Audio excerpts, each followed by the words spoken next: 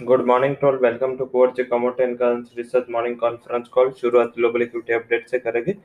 Global equity update, global commodities and equities update में देखें तो कमोडिटीज का माहौल थोड़ा इम्प्रूव है, बट यस डॉलर इंडेक्स में लास्ट ट्रेडिंग सेशन में थोड़ा गिरावट देखा, बट अभी नीचे से रिबाउंड भी देखा गया। इवेंट्स ध्यान रखने हैं, दोनों कमोडिटीज के लिए एक एक इवेंट है। पहले जो इवेंट है वो है जो आने वाली पहले इवेंट है वो है पर्टिकुलर जो डॉलर इंडेक्स की कमजोरी एंड उसका जो वोलेटिलिटी है उसका डायरेक्ट इम्पैक्ट हो रहा है, एंड जो ग्लोबल जियोपॉलिटिकल टेंशन डेवलप हो रहा है इस हिसाब से डॉलर में थोड़ा रिबाउंड है।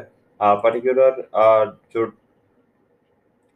Israel as well as Palestine के बिटवीन जो कंट्रोवर्सी चल रहे, शायद इसका एक बेनिफिट है आपको as a part of safe haven gold को मिले। एंड गोल्ड के अलावा बात करें तो जो बेस मेटल्स है थोड़ा वोलेटाइल हो सकता है, क्योंकि वहां पे थोड़ा नर्वसनेस बढ़ सकते हैं। क्रूड में भी डिप पे सपोर्ट मिलता है अगर ये विवाद है वो और गहरा है, क्योंकि जब भी ऐसा कुछ geopolitical tension particular gulf nations या उसके आसपास होता है तो क्रूड में भी एक अच्छा उछाल देखने को मिलता है।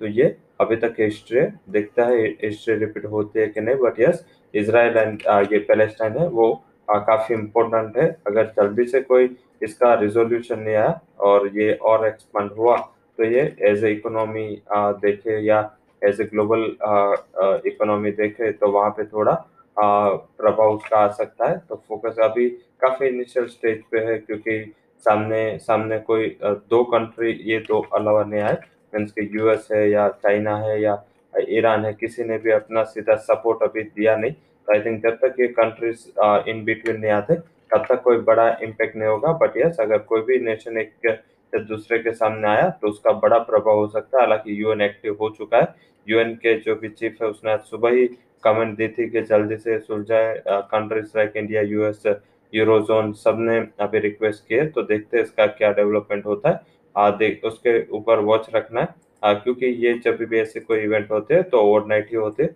तो देखते हैं शॉर्ट टर्म में 2 से 3 दिन के लिए एटलीस्ट इसके ऊपर नजर बनाए रखनी है।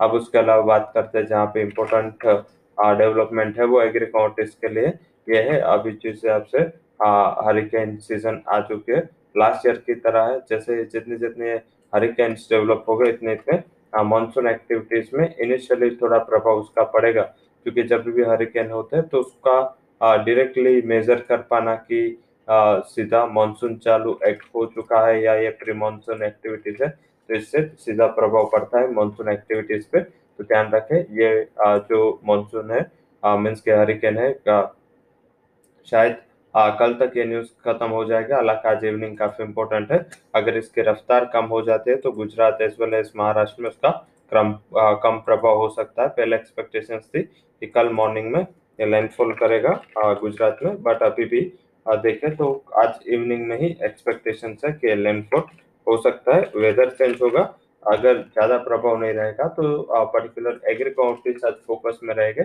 जब जब ऐसा कुछ आता है तो वहां पे एक बार प्राइस में जो खरीफ सीजन वाली कमोडिटीज है, खरीफ सीजन वाले एग्रीज है, वहां पे थोड़ा पॉजिटिव साइड फोकस रहेगा। अब बात करते हैं आज के जो सीधे हमारे रिकमेंडेशन है। इकोनॉमिक एक्टिविटीज में ज्यादा कोई इतना बड़ा इम्पैक्ट नहीं है, बट यस आज की जो as a part of safe haven हमें लग रहा है कि नॉन एग्रो में आप शॉर्ट टर्म के लिए गोल्ड पे ध्यान रखें जब तक कि इसराइल वाला मुद्दा खत्म नहीं होता। गोल्ड में बाय कर ले, टारगेट रहेगा फर्स्ट इनिशियल इज 48,100 और उसके ऊपर 40,500 तक के टारगेट एक्सटेंड हो सकते हैं। तो गोल्ड जून ये आज का हमारा पहला हाई कन्वेक्शन कॉल है नॉन एग्रो फ्रंट से। उसके अलावा जो सेकंड रिकमेंडेशन है हमारा वो एग्रो फ्रंट से, जिसमें आप फोकस करें soya oil is buy call 1478 would be target, 1442 would be stop loss.